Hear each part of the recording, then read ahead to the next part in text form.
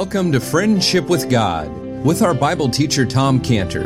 Today's message and previous messages can be listened to or downloaded for free at friendshipwithgod.org, friendshipwithgod.org.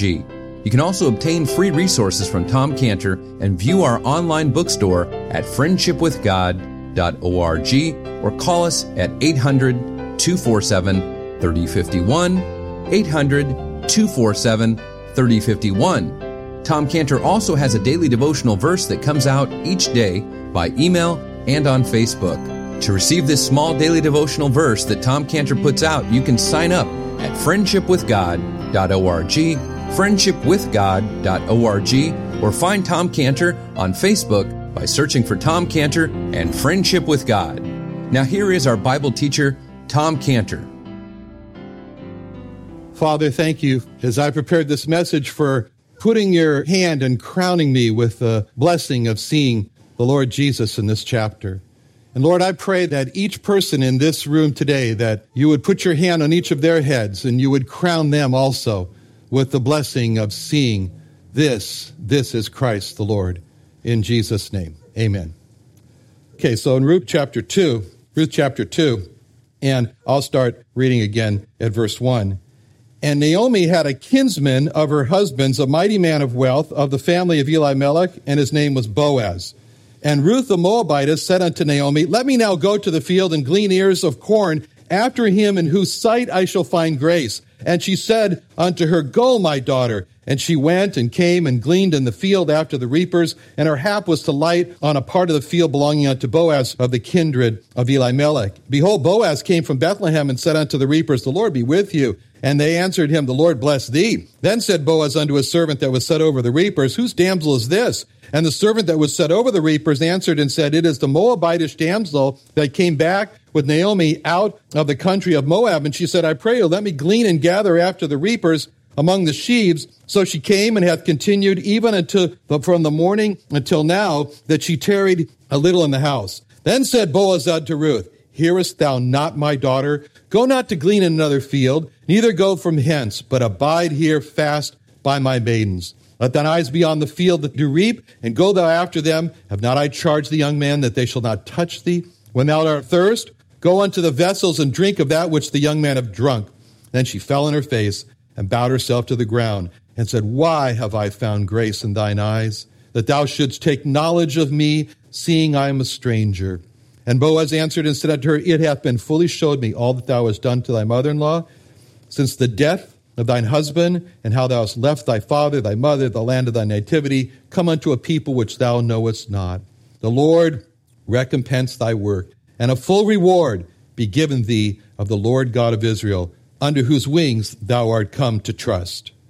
Okay, now, in our studies so far in Ruth, we've been following closely this remarkable woman, Ruth. She's journeyed from her homeland there in Moab, and she's come into a strange country of Israel. And she's among a strange new people, the Jewish people. And we've been feeling with her as she's done this. All of her aloneness, all of her isolation as she set out alone to find food in this strange new world where she's a despised Moabite. And in our last study, we've been feeling with Ruth her frustration, seeing her only friend there. She has one friend, and it's just Naomi. And Naomi now has been overcome with sadness, and she's given in. Naomi has given in to this paralyzing depression.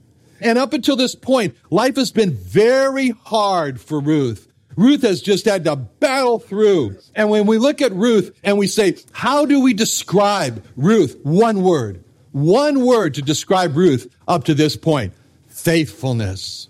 Ruth has been a faithful friend to Naomi. And Ruth's faithfulness has come at a very heavy price. And from here, we're in the life of Ruth. And so we look back from this point and we would say, yes, we can see that chapter in Ruth's life could be called the price of faithfulness. She's paid a heavy price. And for Ruth, it's been the price of faithfulness. But now the tide is going to change for Ruth. And she's about to start now a new chapter in her life. And this new chapter we can title The Reward of Faithfulness. And that's a new chapter in her life. And it starts with these words in verse 8. Then said Boaz unto Ruth, hearest thou not, my daughter? Go not to glean another field, neither go from thence. Abide here fast by my maidens. Just those remarkable first 5 words of that verse 8 in the chapter is the reward of faithfulness opening up. Then said Boaz unto Ruth. And now our focus now changes to Boaz. And as Ruth looks at Boaz, she sees in his eyes, in the eyes of Boaz, something very different that she hasn't seen in the eyes of all the other Jewish people. She sees in his eyes something that she's been looking for. And from his eyes, Ruth can tell that Boaz is now feeling her aloneness. He's feeling her isolation. He's feeling her fear as she's come into this new land, this new people. He speaks about it. You came into a strange country. And from his eyes, Ruth knows that this Jewish person is different because somehow, somewhere, this Jew has felt alone and isolated and afraid. And that's easy to understand because it's common for Jews to feel this aloneness and isolation and fear. I remember in August of 1976, when I was 15 years old, and I found myself in a co-ed boarding school of 200 students in Montreux, Switzerland, the end of the Lake Geneva. And I was only one of 2 Jews in that school of 200 Gentiles.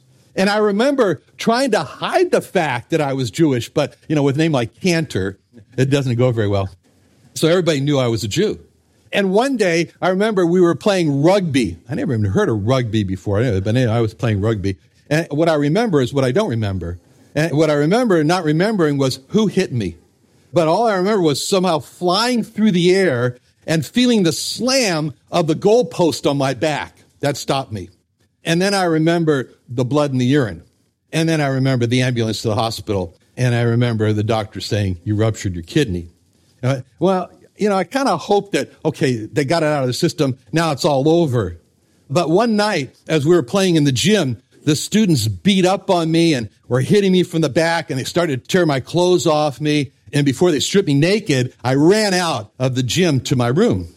And I never felt so alone and so isolated and so afraid before. I came from a totally Jewish world in West LA, and where all my friends were Jews. I went to a high school where it was real clear. You were either Jewish or Mexican, nothing else. And we had to walk to the high school. There's lines, these Mexican guys on both sides, and you just walked straight ahead and you didn't look one way or the other. And so that's where I came from. And so really, it was uncomfortable, but I never knew what it was really like to be hated as a Jew. Holocaust movies were just movies. But now, as a Jew at this boarding school in Montreux, and it was just 20 years after the German Holocaust had ended and just 75 miles from the German border, I felt like Ruth. I felt like Ruth in a strange country among strange people, and I felt the hatred. And that happened almost 50 years ago. But even now, as I tell you about those feelings of the aloneness and the isolation and the fear, they're as fresh today as they were 50 years ago. And then 2 years after that happened to me, I met a Gentile named Cheryl, who became my wife. And when I met her, she told me that she loved the Jews. Well, from my terrifying experience in Switzerland, I told her, I don't believe anybody loves the Jews. I never told her about that experience I'm just telling you about now. And Boaz, he didn't attend some boarding school in Switzerland to learn about isolation and fear and aloneness, but he understood somehow what it meant to be terrified with the feelings of aloneness and isolation and fear. So as Boaz looked at Ruth, then Ruth found something, because Ruth now had gone out from Naomi. You look carefully at verse 2. It says, and Ruth the Moabitess said unto Naomi, let me now go to the field and glean ears of corn after him in whose sight I shall find grace. And she said unto her, go, my daughter. There is a Hebrew word that's buried in verse 2. It's translated sight. It's not the word sight. That Hebrew word is very clear. The Hebrew word is ayin, which is the word for eye. And so the word ayin or eye is the key to what Ruth was saying there, what she was saying to Naomi, what she was going to do that day. Because when we read in verse 2, the word ayin, the word I for ayin. It reads like this in verse 2. And Ruth the Moabitess said unto Naomi, let me now go to the field and glean ears after him in whose eyes I shall find grace. And she said unto her, go, my daughter. See, Ruth was on an eye search that day. Ruth was saying to Naomi, I'm going to go out today and look into the eyes of people.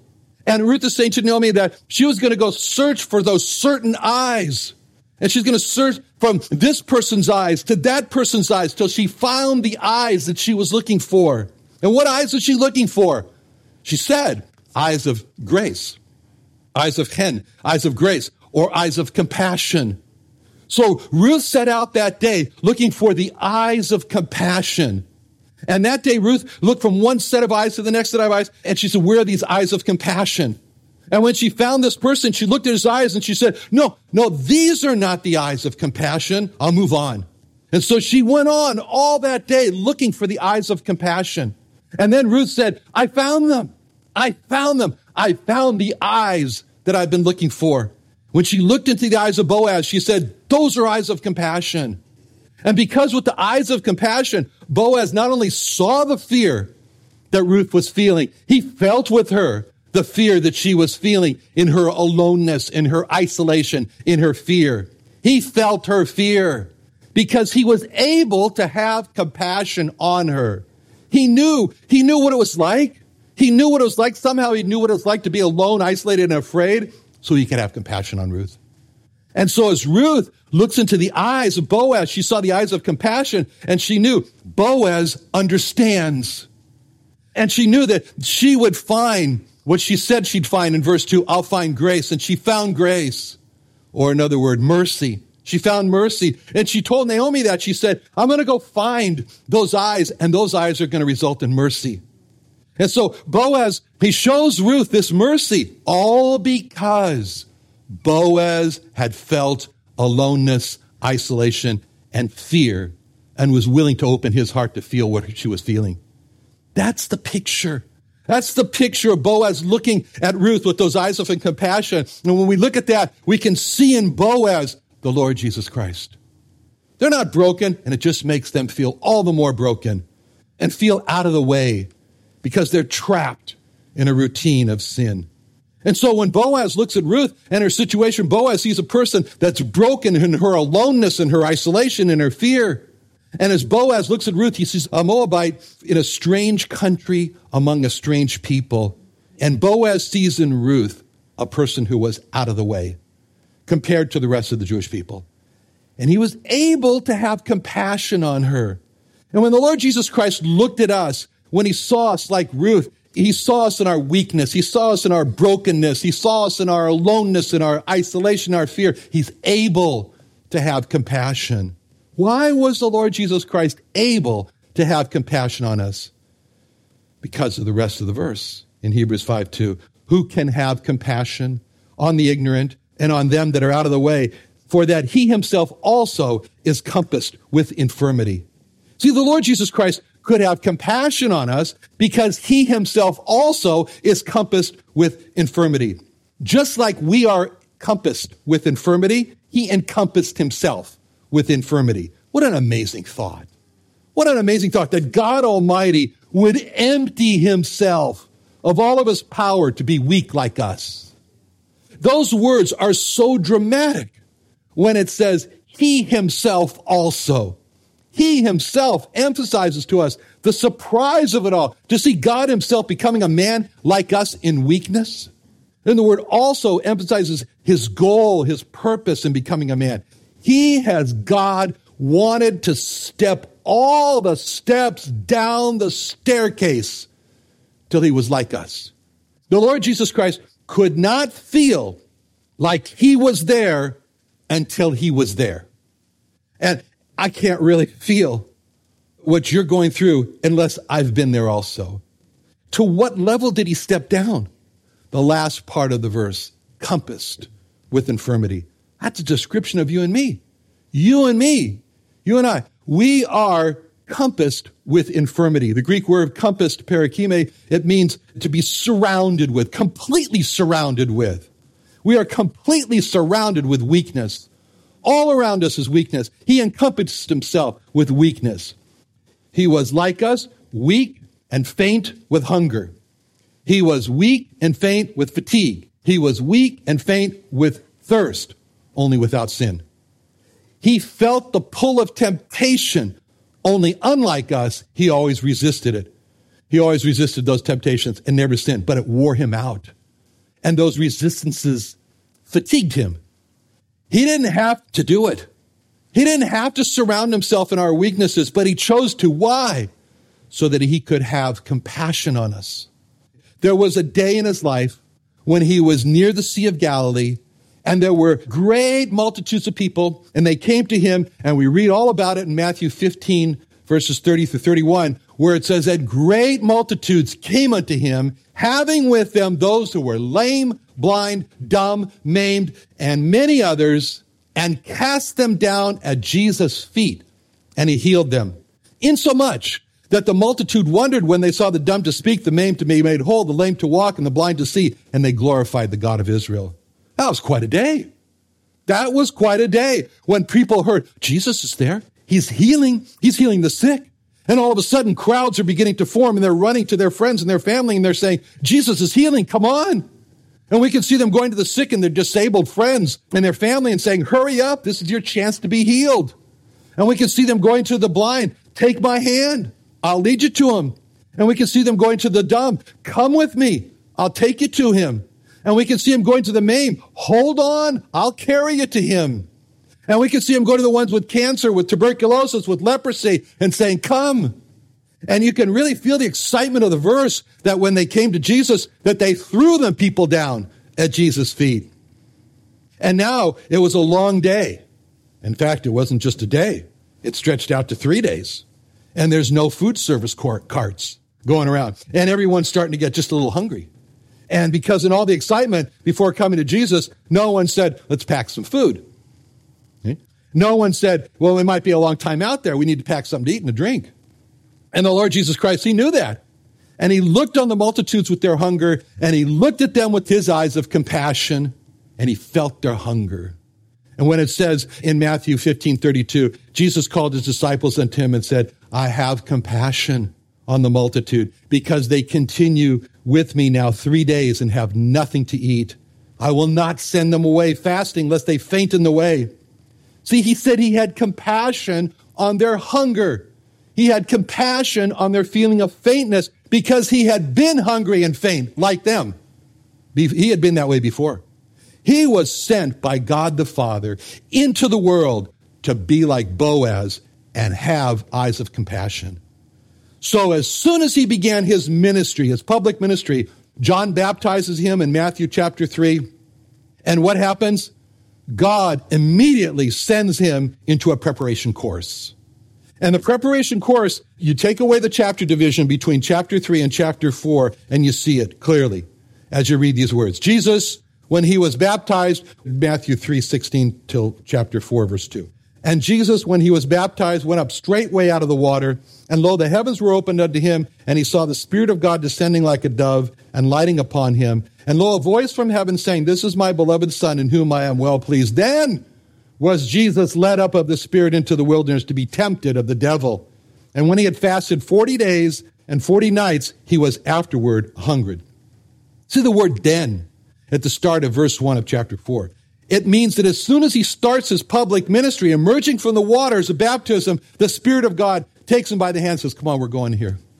We're going to go here. This is your preparation course. You're not going to eat for 40 days and 40 nights. You're going to be hungry. Why? So he could gain the eyes of compassion from having been where we are when we're hungry. Because by that experience in the wilderness, he would be prepared to have the compassion that is spoken of in Matthew 15:32. And Jesus called his disciples unto him and said, I have compassion on the multitude because they continue with me now 3 days and they have nothing to eat. And I will not send them away fasting, lest they faint in the way. See, when he looked on the multitude, he not only saw their hunger and that they were on the edge of fainting, he felt that hunger. He felt what it like to be on the edge of fainting because he had been hungry like that in the wilderness before. And that's what gave him what Boaz had, eyes of compassion. And he had been so hungry in the past, he knew what it was like to almost faint. How was God able to know firsthand what it's like to faint in the way?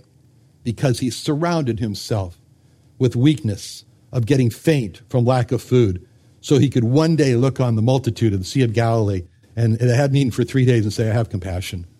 I know just how you feel. I feel with them right now because I have felt that same hunger and that same faintness that they're feeling right now. And he didn't just surround himself with our weaknesses just to feel our hunger and our faintness of no food, but he went on then to feed those 4,000 men with just 7 loaves of bread and a few pieces of fishes. And so he surrounds himself with our weakness so that he can also not just know how we feel, but so that he could also defeat our greatest enemy and accomplish our greatest deliverance. And this is in Hebrews 2:14 through 18. For as much then as the children are partakers of flesh and blood, he also himself likewise took part of the same, that through death he might destroy him that had the power of death, that is the devil, and deliver them who through fear of death are all their lifetime subject to bondage. For verily, he took not on him the nature of angels, but he took on him the seed of Abraham. Wherefore, in all things it behooved him to be made like unto his brethren, that he might be a merciful and faithful high priest in things pertaining to God, to make reconciliation for the sins of the people, for that he himself has suffered being tempted. He's able to succor them also that are tempted. Our greatest enemy, the devil. We're no match for the devil. We are no match at all for the devil. We can't defeat him. Our greatest bondage, death, and not having our sins reconciled. In order for us as men to have our greatest enemy destroyed, death, we needed a man to destroy the devil. Just as Israel stood paralyzed before their greatest enemy, Goliath, they needed a David to be their hero and defeat Goliath. We needed a David, our hero, to defeat our enemy, our spiritual Goliath. Our David hero was the Lord Jesus Christ. He partook of the same flesh, the same blood as you and me, so that like David, our Lord Jesus could step out from among us as our fighter. And when David stepped out of the people of Israel to fight with Goliath, Goliath mocked David. And he said to him in 1 Samuel 17:42 through 44, when the Philistine looked about and saw David, he disdained him. He's but a youth and ruddy, fair countenance. And the Philistine said unto David, am I a dog that thou comest to me with staves? And the Philistine cursed David by his gods. And the Philistine said to David, come to me. I'll give thy flesh unto the fowls of the air and to the beasts of the field. And just as Goliath mocked David for his young appearance and weakness of a youth, so the enemies of the Lord Jesus Christ, they mocked him for his young age when they said to him in John 8:57, then said the Jews unto him, thou art not yet 50 years old. Hast thou seen Abraham? They mocked him for his birth by the Holy Spirit when they said in John 8:41, we be not born of fornication, illegitimate. We have one Father, even God. They mocked him for his family and his poverty in Mark 6:3. Is not this the carpenter, the son of David, the brother of James and Joseph and Judah and Simon? Are not his sisters here with us? And they were offended at him. They mocked him for his hometown. John 1:46. Can there any good thing come out of Nazareth? They mocked him for the region he lived in. John 7:52. Search and look, for out of Galilee ariseth no prophet. But even though he was mocked, when he partook of flesh and blood and became like you and I, the Lord Jesus Christ stepped out from among us, our hero David, and destroyed our Goliath, the devil. Another wonderful day studying the Bible with our Bible teacher, Tom Cantor, here on Friendship with God.